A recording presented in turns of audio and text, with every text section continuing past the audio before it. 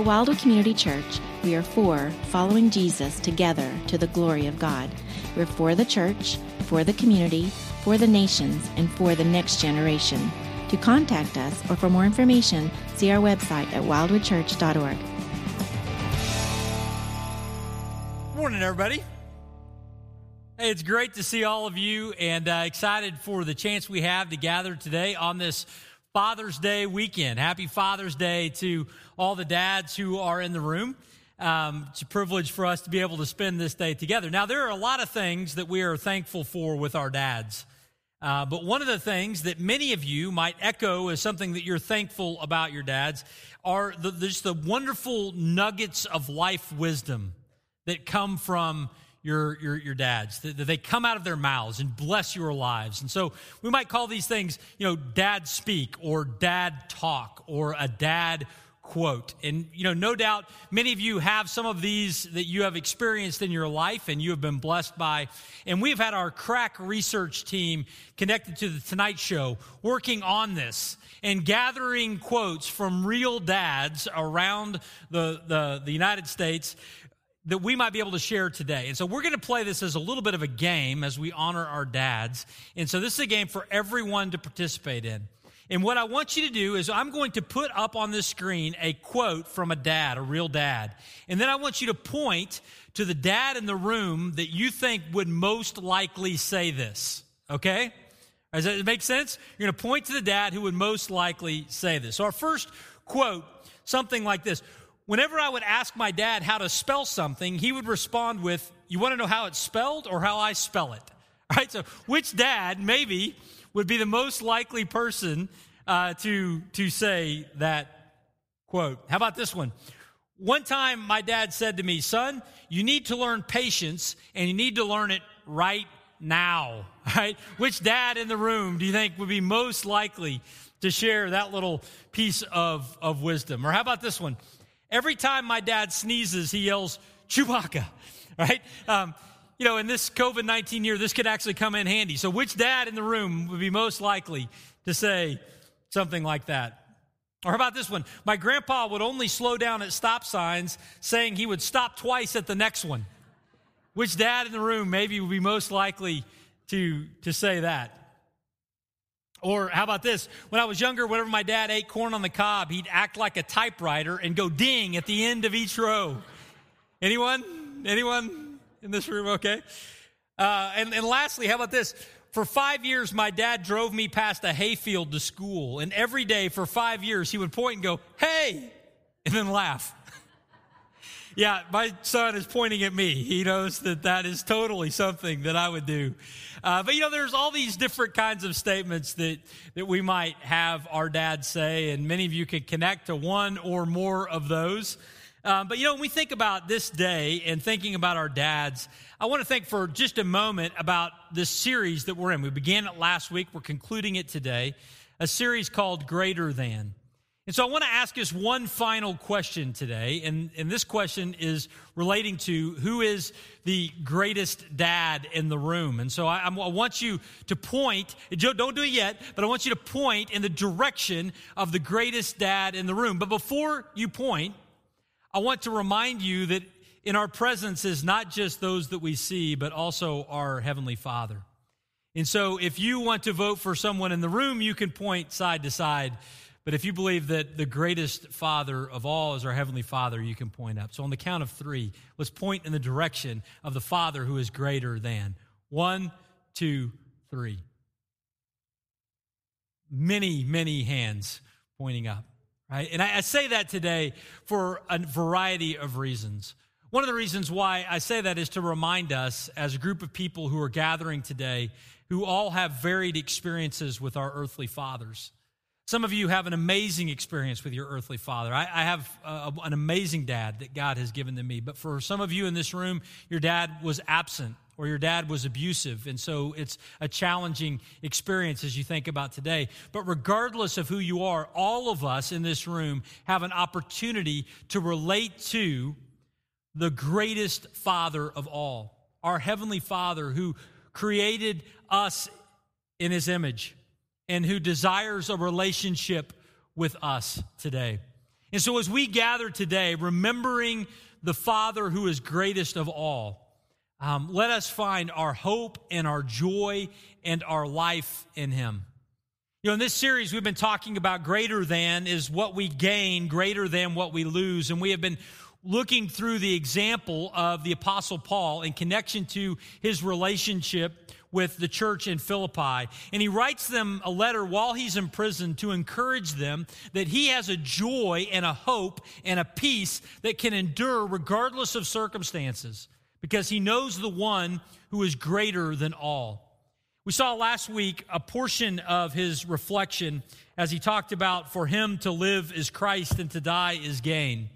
But today we're going to continue our study of Philippians by looking at Philippians chapter 3, verses 1 to 16, as we're going to see how we might relate to the God who is greater than all. So if you got a Bible, take it out, open up to Philippians chapter 3, beginning in verse 1. I want to read these 16 verses for us, and then we're going to back up and make a couple of observations for our lives today as we seek to understand and apply this message. Paul writes to the Philippians in chapter 3, and he says this. He says, "Finally, my brothers, rejoice in the Lord. To write the same things to you is no trouble to me, and it's safe for you. Look out for the dogs. Look out for the evildoers. Look out for those who mutilate the flesh. For we are the circumcision, who worship by the Spirit of God and glory in Christ Jesus, and put no confidence in the flesh. Though I myself may have reason for confidence in the flesh also. If anyone else thinks he has reason for confidence in the flesh, Paul says, I have more.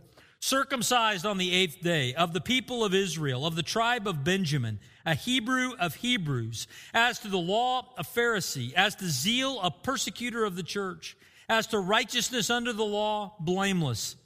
But whatever gain I had, I counted as loss for the sake of Christ. Indeed, I count everything as loss, because of the surpassing worth of knowing Christ Jesus, my Lord.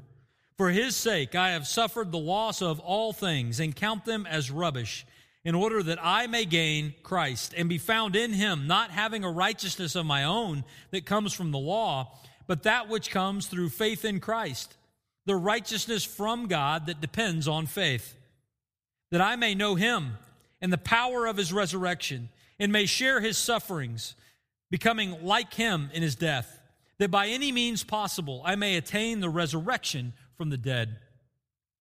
Not that I have already obtained this, or am already perfect, but I press on to make it my own, because Christ Jesus has made me his own. Brothers, I do not consider that I have made it my own, but one thing I do, forgetting what lies behind and straining forward to what lies ahead, I press on toward the goal for the prize of the upward call of God in Christ Jesus.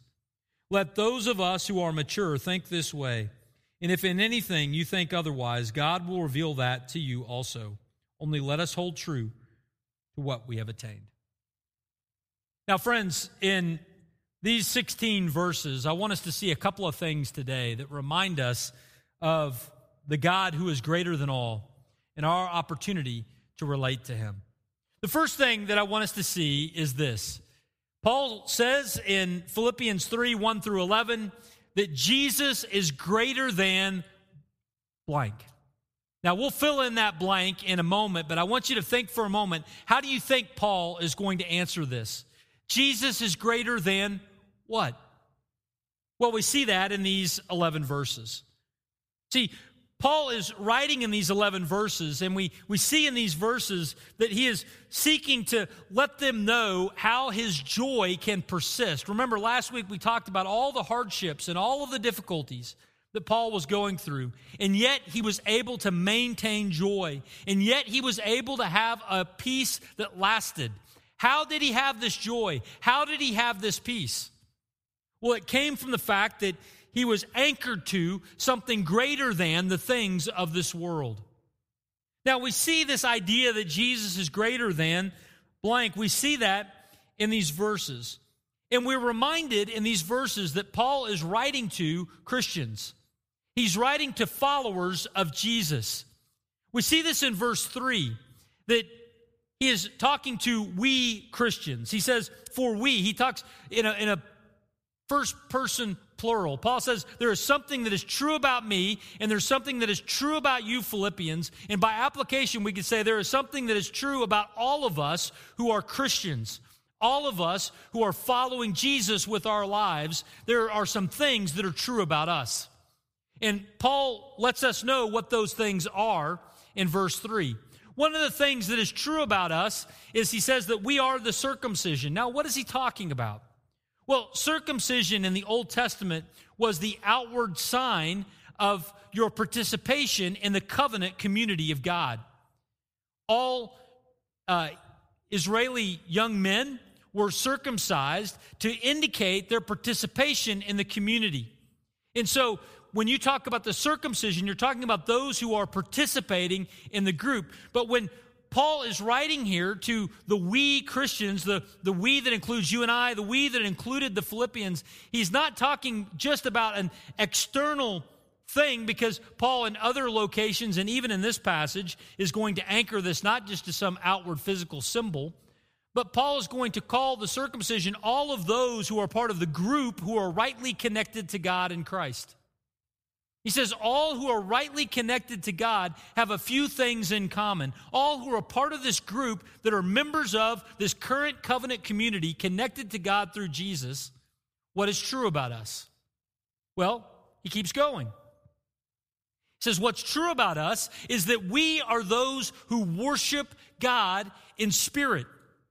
Jesus said to the woman at the well in John chapter 4 that the time was coming when those who would worship God rightly would worship him in spirit and in truth. What Paul says in chapter 3 is that we who are in Christ are those who are worshiping God in spirit and in truth.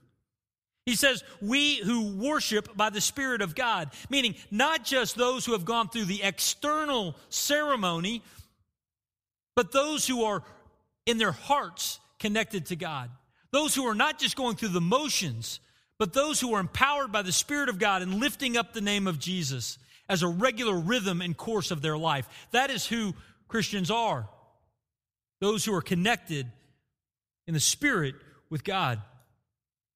But not only that, but those who are Christians are those who glory in Christ. We saw this same phrase mentioned last week when I brought out the telescope. If you were with us last week, we talked about how one of the things that happens as we live for Christ is we have the opportunity to magnify him or to help people who are here see Jesus, who might appear far away, see him here. The idea is that Christians are those who make much of Jesus.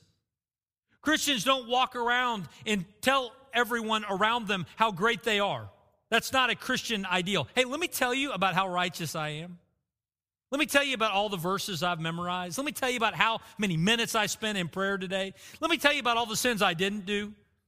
Let me tell you about all the wonderful things I have done. Christians are not those who walk around and talk about how great we are. That's not a Christian ideal. You know what Christians are? Christians are those who walk around in glory in Christ. They're those that walk around and say, let me tell you about our Savior and how awesome he is. Let me tell you about the forgiveness that is found in him. Let me tell you about the opportunity that he gives us to live in relationship with him. Let me tell you about the peace and the joy I have, not because I'm so great, but because he is. Christians are those who glory in Christ, and because of that, we have no confidence in the flesh, verse 3 tells us. A true Christian does not rely on us. A true Christian, by definition, relies upon Jesus. This is who Paul writes to. He writes to the we Christians. He writes to us who are rightly connected to God because we are finding our confidence in him and not in ourselves. But in the midst of making this statement about the we Christians, Paul also reminds us that there are those who don't accept this proposition. There are those who want to walk among the church and want to try to convince us that it's about our religious adherence. They want to try to convince us that it is about us doing all of the ceremonies just right. They want to try to convince us that our hope is based in us and not in him. Paul says that group of people in verse 2, he calls them dogs. He says, there are some dogs out there. like a dog that is nipping at his heels everywhere he goes. He says, there are some people who are coming along behind me who keep biting at the truth that I'm declaring. They keep trying to tear down the reality of the glory of Christ. They want you to take confidence in the flesh. They want you to take confidence in your participation in ceremonies and in rituals. Paul says, beware of those folks. Stay away from them. Don't allow their agenda to influence what you think is right. Now, as Paul makes that statement, it's possible for some to see that statement as Paul basically building a worldview that benefits him. In other words, someone might say to Paul, Paul, the only reason why you think that is because you don't have a good religious resume. Paul, if you had a good religious resume, if you had done enough good things, then you would be able to rest on your religious performance. But because you can't rest on your religious performance, Paul, we think you've made up this other theology that somehow downplays your activity. Well, Paul answers that question in an emphatic way. Paul says, beginning in verse 4, he says, okay, you want to play the scoreboard game? You want to play the religion game? You want to play the resume game? Let me put my resume up against all of you so that you can see my performance in the past. Well, what does he say? Paul lays out his resume. He says in verses 4 to 6, he says, I was circumcised on the 8th day.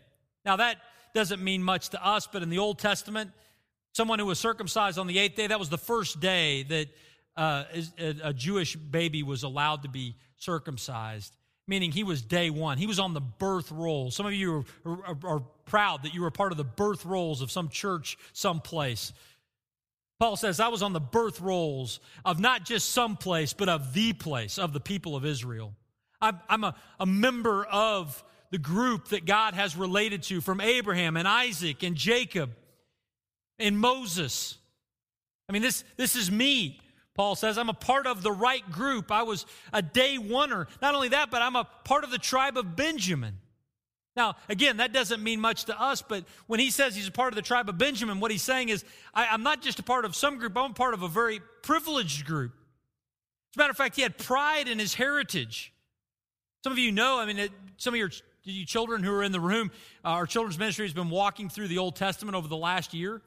There was a time where the kingdom of God split into a northern and southern kingdom. The kingdom of Israel split into a northern Israel and a southern Judah.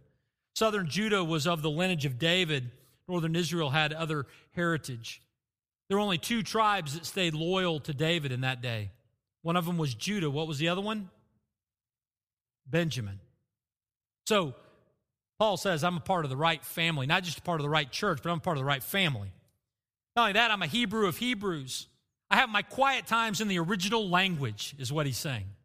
I know the stuff. I've learned it from the beginning. I'm not one of those Hellenistic Jews who have grown up in a secular culture, but I've grown up in the most conservative of cultures, attended the privatest of schools, know all of the verses, know all of the stuff. Not only that, but I'm a Pharisee as to the law. Now, we hear that and we downgrade that because we don't think that sounds very impressive to be a Pharisee, but to be a Pharisee in the first century was the one who had the strictest adherence to all of the rules. They had rules for the rules, and he kept all of them. He was the most conservative of the conservatives. He read all the right books. He attended all the right conferences. He watched all the right news channels. He did all of that stuff. He was a Pharisee. Not only that, he wasn't just someone who had ideas in his brain, but he was somebody who lived out his zeal in his life. He says, as to zeal, I was a persecutor of the church. In other words, anybody I perceived as an enemy of God, I attacked them. And not only that, he says, as to the righteousness that could be attained by the law, I was blameless. Paul says, you want to play the scoreboard game. You want to play the religious resume game. Let's play it, and I'll show you that I have all of the credentials. And yet, what does Paul say next?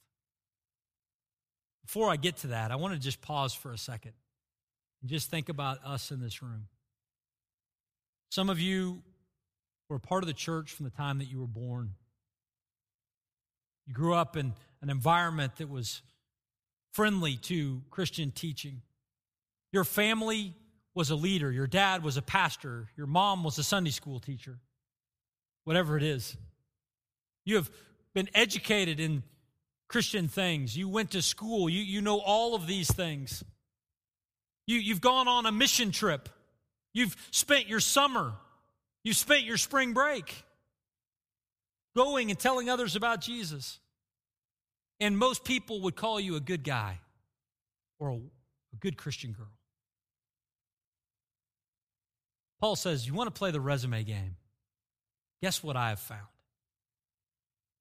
Paul says, whatever gain I had, I count it as loss for the sake of Christ. Indeed, I count everything as loss because of the surpassing worth of knowing Christ Jesus, my Lord. For his sake, I have suffered the loss of all things, and I count them as rubbish in order that I may gain Christ. Here's what Paul was doing.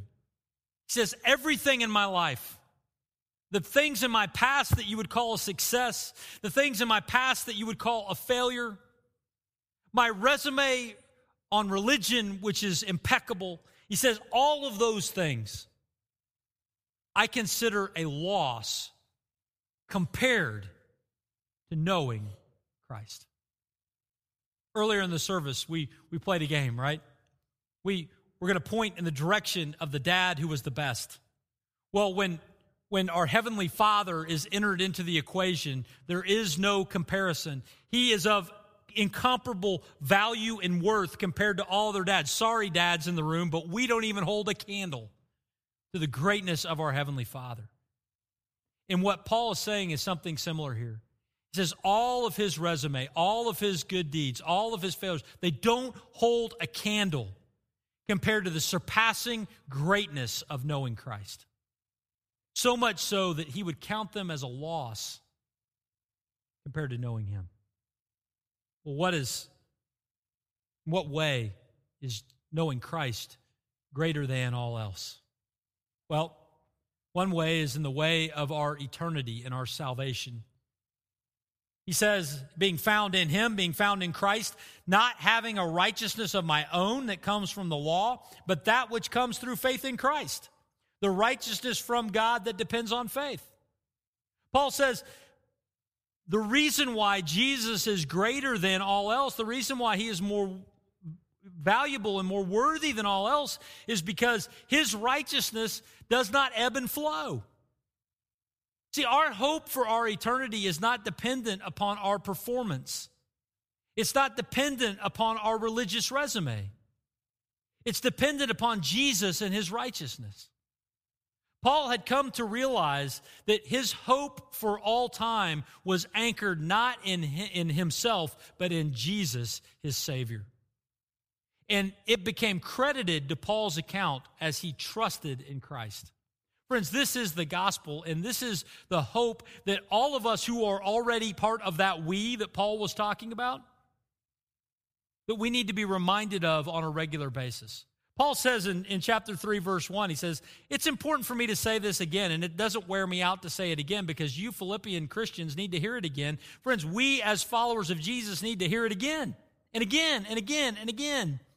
We need to hear that our hope is found not in us, but in him. We can count everything in our lives as a loss compared to what he has done for us, because it is through his work and his work alone that we might be saved.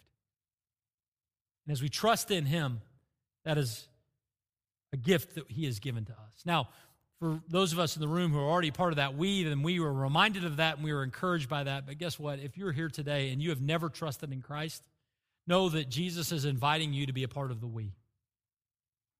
Not on the basis of your resume, but in spite of it. He knows it. But he is greater than what you've done, good or bad. And he invites you to trust in him for the forgiveness of your sin and for your hope for all time. Friends, the first reason why Jesus is greater than is he's greater because of his provision of salvation. Warren Wiersbe says this. He says, like most religious people today, Paul had enough morality to keep him out of trouble, but not enough righteousness to get him into heaven. It was not bad things that kept Paul away from Jesus. It was good things. He had to lose his religion to find salvation. Friends, that we would come to Christ and trust in his righteousness for our hope. And when we do, we realize that he is greater than all that we might do. That's one of the reasons and the things that Paul points to about how Jesus is greater than. But he continues in this conversation, and he talks about another reason why we know that Jesus is greater than is by what Jesus does for us now in our life as we follow him. As we live out our lives today, we have an opportunity to actually have a relationship with him, to actually know him and the power of his resurrection, to see the encouragement that only he can provide come to us in real time in this life. And not just when things are going well, but when things are difficult and challenging. Notice what he says here is he says that there is a fellowship that we can have with God around suffering. Because Jesus suffered, when we suffer, we can get to know him in a deeper way in the midst of that challenge and that struggle. This is the English Standard Version translation. It says that we may share his sufferings. The New American Standard, I think, has a better description of this, as it says that we would know the fellowship of his sufferings, that we can have a relationship with Christ in the midst of our trouble as we see his resurrection power encourage, empower, and inspire us to joy and peace and hope, even when our circumstances are falling apart. Friends, that is available to us. It's part of the reason why Paul would say that he is greater than. You know, this idea Tony Evans indicates when he says, all the religious stuff that we do only becomes valid if knowing Christ is the goal. In other words, our spiritual life is not about just doing stuff and going places and being a part of clubs and experiences. It's about getting to know the God who created us, having a real relationship with him that transforms our lives so that we can know that he is greater than all. Now, as we think about this, I want to give us an illustration to maybe anchor this home a little bit. I have with me here an invitation. Very creatively, this says, you are invited. Now, how many of you like to get an invitation to something? Anybody? I see a few. Horton family, I see you all raise your hand there, so I'm going to go ahead and bring this out here. Caleb, there you go. You can be the recipient of this invitation. But you know, when you get an invitation, why are we excited to get an invitation? We're excited to get an invitation because it is inviting us into a relationship. Whether it's a wedding invitation or a party invitation or a birthday invitation or a graduation announcement, it's inviting us into their world. It's inviting us into a relationship with them. And here's what I think we see Paul saying in Philippians chapter 3. He's saying that when we experience suffering, when we experience trials, may we receive them like an invitation to know Christ more by walking with him through that experience. You know, we've gone through a season of loss, right? Loss of health for some. You're dealing with physical challenges that way. Dealing with loss of income or economics, loss of peace around us and our circumstances. There's a lot of loss that is going on right now. How can we have a joy in the midst of those times of loss? Paul would say, see those times of loss as an invitation to know Christ more as you walk with him through that experience. The first thing that we see is Jesus is greater than all. But the second thing that we see in this section is in Philippians 12 to 16, where Paul says that we are to keep running to the one who is greater than all. In other words, how do we take this idea and how do we begin to apply it in our daily lives, in our ongoing participation and experience of following Christ? What does it look like for us to know that Jesus is greater than all? Paul says in verses 12 to 16 that the way that we'll understand if we get this is if we keep running towards the one who is greater than all. Now, let's be honest for a moment. When I talk about receiving suffering and hardship as an invitation, how many of you struggle with being excited about that? I mean, how many of you, when a trial comes in your life, how many of you, when that trial comes, you go, oh yes, this is awesome. I get to know Jesus more. I mean, we struggle with that, right?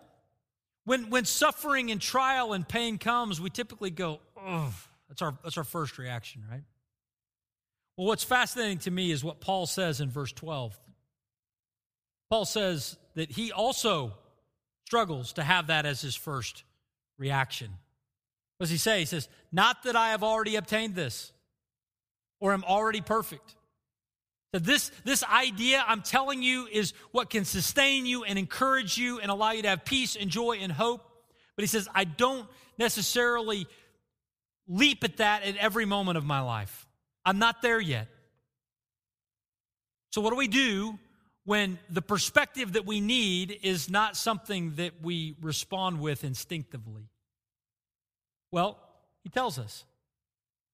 He says we need to make our own what Christ has done for us. I love this phrase. It's not that I've already obtained this or am already perfect, but I press on to make it my own because Christ Jesus has made me his own. I mentioned this to Kimberly and to Josh last night. I'm not a life verse guy. I don't have like a life verse, but I'd love it if this was what would be true of my life. That my life would be about making my own what Christ has already demonstrated. Friends, I think all too often we think about catching Jesus. In other words, we have to make a decision and we catch Jesus, and then he's like our little mascot God to do what we want to do. That's not what Paul says. Paul says, I didn't catch Jesus. Guess what? Jesus caught me. Jesus captivated my heart. He captured my life. And as he has done that, I now have the privilege of living for him. As he talked about living for Christ, he talked about pressing on. And he used as a picture or a backdrop in verses 12 and 14, the idea of pressing on towards a goal. It's a picture of running a race. And what Paul said is, even though I don't instinctively want to respond with joy in every moment, and even if I sometimes question what God is doing when the pain comes into my life, he says, I'm going to choose to continue to run the race. I'm going to press on. And as I press on to run the race, he says, I'm not going to look at what lies behind me. I'm going to forget what lies behind, and I'm going to strain forward towards what lies ahead. Now, again, thinking of this as the expression of a race, I want to just reflect for a moment on those of you that might one day run in a track meet. Now, my track meet days are long gone, but some of you are still going to run a few races. And for those of you who are still going to run a few races, I'm looking out there. I see some pretty fast-looking people. When you go to run in a race, what direction should your head be facing to run the fastest and to win? Should it be looking backwards?